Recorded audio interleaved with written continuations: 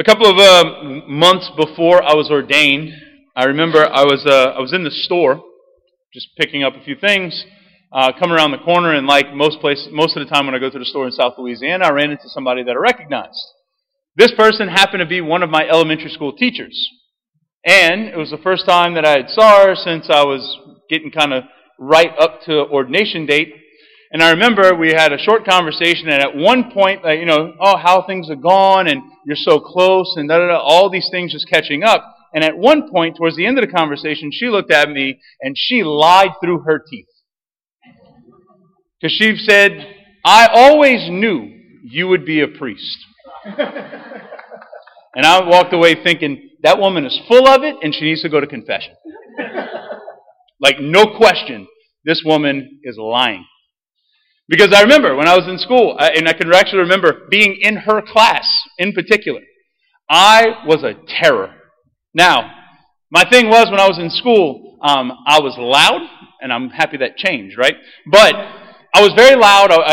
If anything went on, I was the one that got caught because I was the one that was disrupting the class. Like, it was to the point that, so for us, when we were in school, when you did something bad, you got your name on the board. And then if you did something bad again, you got a check. And if you did something bad again, you got a second check. And that second check meant that you had to write a detention paper. Now, it got to the point that in my free time, from my memory, I was just writing them, getting a good bank of them built up. Because I knew it was inevitable that within a week, I'd be getting this paper again. Started off, who am I? I'm a very special person. Anyway. 33 years old, and I can still remember that. Anyway, but I remember going through all of this, and we would have these conduct weekly reports that would go home to our family, and it would make sure that if you were getting your name on the board at a regular clip, that your mom and dad saw it and they knew what was going on. So I remember we would have a calendar, and on days that we didn't have our name on the board, we would get a sticker. But on days that you got your name on the board, it said name, or if you had a name and a check, it had name, check, right? It was just a little report card of every week. Well, I went home with my little report card, and I knew that what it said was not what I had been telling my mom throughout the course of the week. So my plan it was on Friday afternoon, I was going to wait the whole weekend and get mom to sign it on Monday morning as I'm walking into school, right? Because then I get my whole weekend, no punish work, nothing. Okay, great. I get to school, I sit down at my desk, we have to hand this report card in, and I looked and I realized I forgot to get them to sign it. This isn't good. I don't know what we're going to do. Okay. Started to panic a little bit. And then I got the bright idea that I was going to commit a felony and forge my dad's signature. So, in perfect print, I wrote J-O-D-Y Mathern, Jody Mathern. And when I went to hand it in, I walked away thinking, I got this, I'm good, this is going to be great. Again, always knew I was going to be a priest. Liar. So I walked back to my desk, and by the time my butt hit the seat of my desk, I hear, "John David, come see." Uh-oh. I walk over, sure enough, I'm in trouble. Sure enough, they decide they're going to call my mom. So now I'm not only in trouble for what the report card says, but I'm also in trouble because I tried to forge their signature. Now, you could say that I was a little convict in the making, right? You could say that I did wrong by getting my name on the board that much. You could say that I did wrong by trying to forge a signature, even though I didn't know that was a felony yet, right? You could say all of those things, but the one thing you cannot criticize me about was the forethought and the ingenuity that I used. Now, why do I bring that up and why do I say it that way? Because I'm convinced that in our gospel today, this is exactly what Jesus is trying to tease out. He's not condoning the actual crime that this steward is committing. He's not talking about injustice with finances as being okay. But what he is saying is that he, at least is creative. And I think if we're honest with ourselves, and as we break open this gospel tonight, that it could actually mean something for the way we approach our life as a Christian. So let's look at what's going on here. There's a rich man, and he essentially has a steward that is in charge of his finances. He's his financial advisor. He's the one that makes sure all his accounts are good. He's the one that makes sure that people that owe him stuff are paying in a proper time, right? Like, he's the one that's in charge of the books. And the steward sees that he's not very good at his job, so he says, look, give me my accounts, go collect all the information, go give me all of the stuff that you have, give me my accounts, you're out. You're fired. So this steward has a panic moment. Kind of like a second grader sitting in his desk and not having a signature, right? And he says, what am I going to do? Because I'm too proud to beg. I'm not going to be poor. I'm not going to be destitute. And I'm too weak to dig. I'm not going to do physical labor. But I need to kind of hedge my bets. I need to make sure that I'm taken care of. What do I do? So he comes up with the bright idea that he's going to ingratiate himself into the good graces of some of his master, the rich man's people, like the ones that owe him stuff, the debtors. So he says, great, I'm going to bring in 2 of them. How much oil do you owe? 100 measures. Great.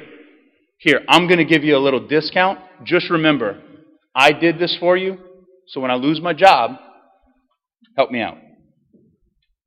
In the same way, 100 cores of wheat. Look, write one for 80. So when I lose my job, you can take care of me, okay? Cool? Great. Got it. Now, in most of the parables that we hear, there's usually something that's a twist, something that doesn't quite make sense. And it's usually the crux of what we're actually learning from the parable. After this dishonest steward does this, after this crooked financial advisor does this, what do we hear? And the master commended that dishonest steward for acting prudently. That would be like my mom and dad, after finding out that I forged their signature, when I got home, wouldn't have punished me and beat my butt till I couldn't sit down, right? That they would have looked at me and said, good job, great idea, we're happy for you. Go enjoy, go play. We know that doesn't make sense, that the master would commend him for stealing from him. But what's the lesson? For the children of this world are more prudent in dealing with their own generation than are the children of light. I think all of us at some point, if we're honest with ourselves, find ourselves at some point in our life in the past having manipulated a situation so that we might rise to the top, that we might be seen as better. I think all of us at some point in our life have done things that may not have been the best, just to make sure that we are the ones who stand out, that we are the ones who get the scholarship, that we are the ones who are seen, that we are the ones who get commended, that we are the ones who earn some kind of recognition. And oftentimes we do these things. We make these sacrifices for earthly titles, earthly power, earthly recognition, earthly wealth that is all passing. Be willing to beg, borrow, steal, or deal for earthly things that are passing and in 100 years will be utterly useless. I think oftentimes we can find ourselves being willing to go through extreme measures to accomplish things for this world. And yet, when it comes to our faith, a lot of times it's an afterthought. When it comes to the way in which we live, according to gospel values, it could be something that we just react to. Or we think about when we need something. We think about when a diagnosis comes down. Or we think about whenever a marriage is on the rocks. Or I need an A on a test. You see, our faith is not meant to be an afterthought. And if we're willing to go through amazing measures for material wealth or recognition, for earthly wealth and recognition, then should we not be willing to sacrifice and to strive after the high bar that is our faith? You see, St. Augustine, in talking about this scripture, this parable, the early church fathers wrestled with this parable so much because it's confusing. It's known as the most confusing of all the parables, right? They wrestled with it because they wanted to tease out what was it that Jesus was getting at. And St. Augustine once said, "Why did the Lord set this parable before us? It is not because the servant cheated, but because he exercised foresight for the future. When even a cheat is praised for ingenuity, Christians who make no such provision blush." What's the goal that you're moving towards? It's really hard, if we're going to look for the future, if we're going to look to where we're going, to hit a moving target. What is the goal that we're looking for? If it's for promotion, if it's for a raise, if it's for recognition or power, then we're shooting for a low bar. But if we're aiming for heaven, what extent are you willing to go to grasp it, to earn it, to embrace it? I think of in the sports world of like boxers that coming up to a big fight, or fighters, right? Coming up to a big fight, they try and make weight. And they will pound gallons and gallons and gallons of water days before weigh-in, just so that they can stand on the scale and be just under. So they can have just enough muscle and be just under the requirement. But they will put their bodies through absolute pain and torment so that they can accomplish this little goal, so they can qualify for the fight and win the purse, win the belt. In the same way, what are we willing to suffer? What extent are we willing to go to embrace that which the Lord is blessing us with? That in which the Lord has destined us for. And that is eternal happiness in heaven. Like, if we're willing to go to some of the extent for the worldly praise and the worldly glory, just imagine infinitely greater in what we should be willing to suffer. All we have to do when we think about this, and maybe, Father, like that seems like a high price.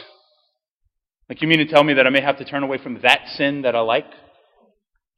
You mean to tell me that I might have to be to that aunt that just gets on my nerves? I might have to ask for reconciliation from that sister or that brother, or that seems like a high price. The sad reality is, in our church, oftentimes we lose sight of the fact that Jesus Christ himself went through the cross for the glory of heaven. Not because he had to, because he wanted to show us the way. There is no Easter without Good Friday. May today, as we come to this Mass, as we come to recognize where it is that we're going, we allow the Lord to challenge us to reach the high bar that is Christianity. That we allow the Lord to inspire us, to invite us into a deeper relationship with him, even if it means it might cost us something.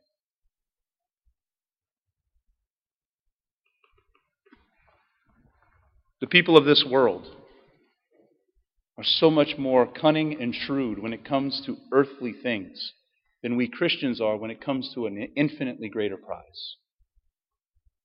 May today, as we come to this Mass, we be inspired to be as shrewd as serpents, as innocent as doves, but ultimately to reach out and to grasp that which the Lord is offering.